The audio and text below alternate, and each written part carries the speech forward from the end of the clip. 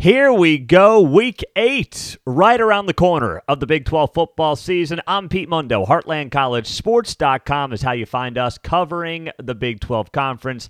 Top to bottom, 3-1 on my picks last week. Let's get to it with our Week 8 Big 12 football picks against the spread. We've got 4 games to run down, and let's get right to it. Let's start off with the first game of the day. Kansas on the road against the Baylor Bears. So I love this game. Now, you might say, what do you mean, Pete? You got TCU, K-State, you've got Oklahoma State, Texas. Well, I love this game because the loser of this game is completely out of Big 12 contention. And these were 2 teams that 1 month ago thought they would be in Big 12 contention. And if Baylor falls to 1-3 in the Big 12, I thought they could repeat as Big 12 champs. It would be a huge disappointment for the Bears. And if Kansas loses a 3rd straight game after starting off 5-0, that will be a huge disappointment based on how their season started. So the loser of this game is eliminated from the Big 12 conference in terms of having a chance to win the league, theoretically speaking. And that's why I love it. But here's the thing. You look at this game and you say to yourself, okay, Baylor's home. Kansas is going to a second road game now after going to Norman last week, gave up 52 points. They got to turn around, go on the road to Waco. Baylor had a mini bye week because they played on Thursday last week against West Virginia. Baylor's coming off a tough loss. Dave Aranda spoke about that game last week, losing in overtime to West Virginia, and was like, hey, this game, we learn from moments like this. He felt like it was kind of a gut check moment for his guys. It sounded like he was challenging his guys after that game, and he has been challenging his guys since that game. And this feels to me, Baylor with a little more time off. Kansas hasn't had a bye week. They're at the end of the first half of their season. They're banged up. Doesn't look like Jalen Daniels is going to play at quarterback. Defense has been getting smoked the last couple of weeks. You've got Blake Shapen back for the Baylor Bears. This game has Baylor written all over it, and I'm going to take Baylor minus the 9.5 points in this game against the Kansas Jayhawks at home on Saturday. KU's defense is struggling too much, and I think Baylor's going to have a big afternoon on the offensive side of the ball, a big bounce-back game, angry after that tough road loss to West Virginia, which they should have won if Blake Shapen stayed healthy. I believe they would have won, and they're going to come out big time on Saturday. Give me Baylor minus 9.5 against Kansas in the first game of the Big 12 on Saturday. Next up, Texas Tech hosting West Virginia. So both these defenses have been awful. Awful. No doubt about it. You look at the passing game, the running game, they have both been bad. But here's the thing for me. Texas Tech's offensive line has been horrible. Texas Tech's offensive line has given up 23 sacks in 6 games. That is just a terrible number.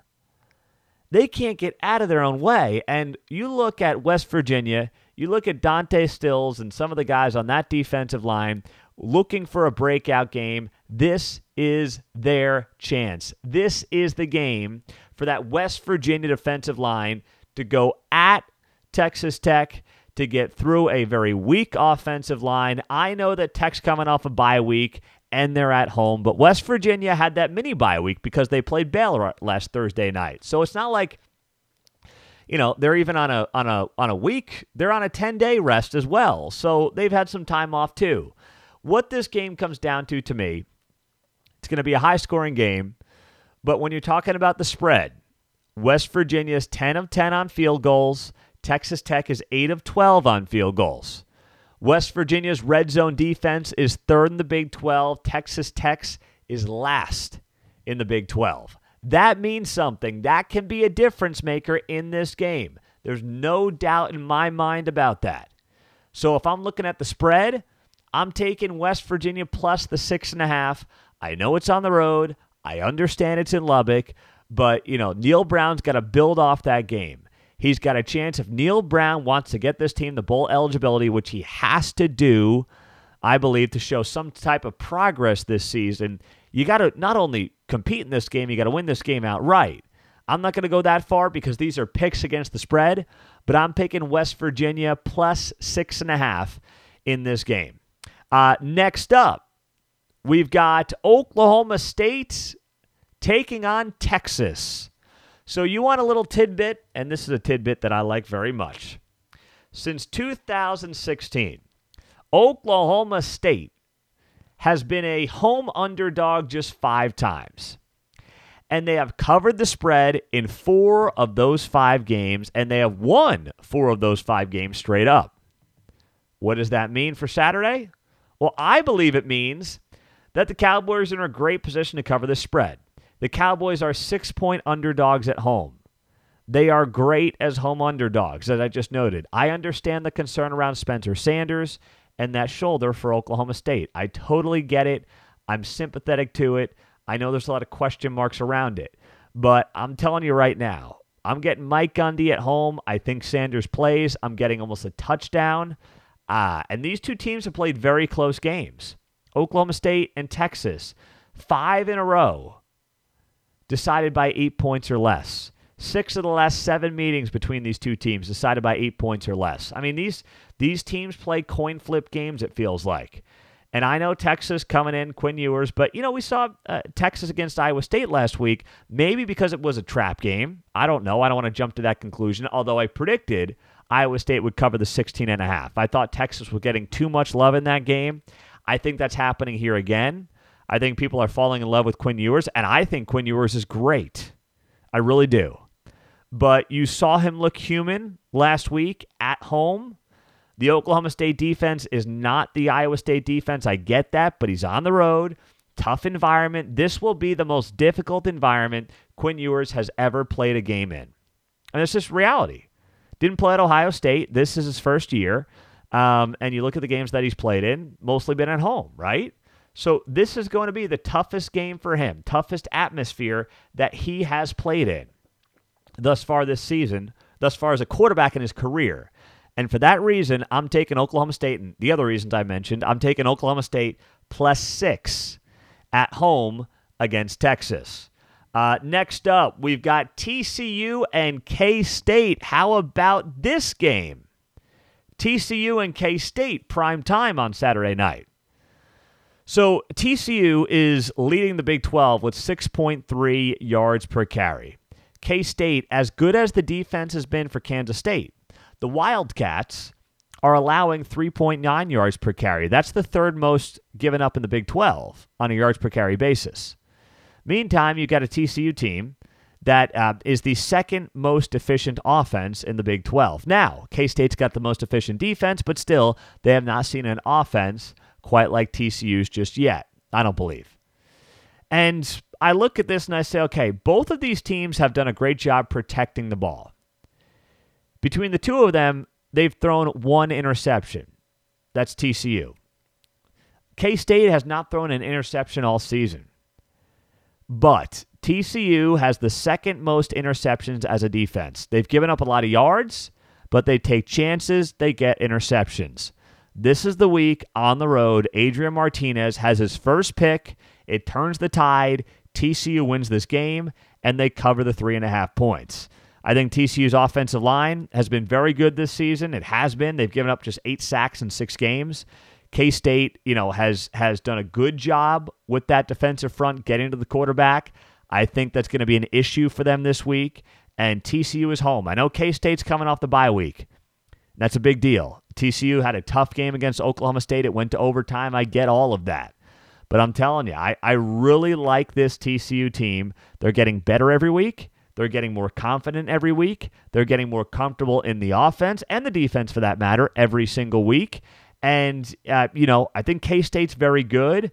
But from a pure talent perspective, I get the more talented team on their home turf at night. That place is going to be rocking in Fort Worth. I like the Horned Frogs in this game to cover the 3.5 points. That's what I like. So the picks on the season, by the way, I'll note, are 24, 18, and 2. We went 3-1 against the spread last week. And this week I like Baylor minus 9.5, Oklahoma State plus 6, West Virginia plus 6.5 at Texas Tech. and then TCU minus 3.5 against K-State. So I've got two favorites at home, and then I've got an underdog on the road in West Virginia and an underdog at home against, that's Oklahoma State against Texas. So those are my Big 12 football picks against the spread. I'm Pete Mundo. Great to have you guys here for another show, whether you're joining us on the podcast, on YouTube, on Facebook Live. Appreciate you doing that. Hey, YouTubers, subscribe to the channel. We got a lot more content, as we always have promised you, coming your way here on the show. And our friends on the podcast, leave that rating, review, subscribe. That's how you get the free Heartland College Sports Koozie. So make sure that you are taking advantage of that. Just send me a screenshot of your rating and review to Pete Mundo, M-U-N-D-O, at heartlandcollegesports.com. Hey, we had two of our guys, Matthew Postins and Brian Clinton, at Big 12 Basketball Media Days this week. So if you haven't checked out the content on the site, please go do that, because there's a lot of it that you're going to want to read. And there's plenty more that's going to be coming your way. I know we're fully in football season here, but there is a lot more content that's going to be coming your way. So be sure to check that out. Around the league, TCU leads the Big 12 with odds to make the college football playoff. Now, that should not be surprising at all, because TCU is the only undefeated team in the Big 12. They are, you look at it right now, and they are in a very, very good place. I believe TCU could be a one-loss Big 12 champion. And unlike in 2014 when they didn't make it, I think this year they would make it. Any one-loss, if the Big 12 has a one-loss conference champ, that team deserves to be in the playoff. I don't care what happens around the rest of the country. That team deserves to be in, because this league is absolutely stacked top to bottom. We know that. The analytics show it. The eye test shows it. This league is loaded top to bottom. It's a round-robin schedule. The Big 12 never gets enough credit for that, for having a true round-robin compared to any other conference. There's no walkovers.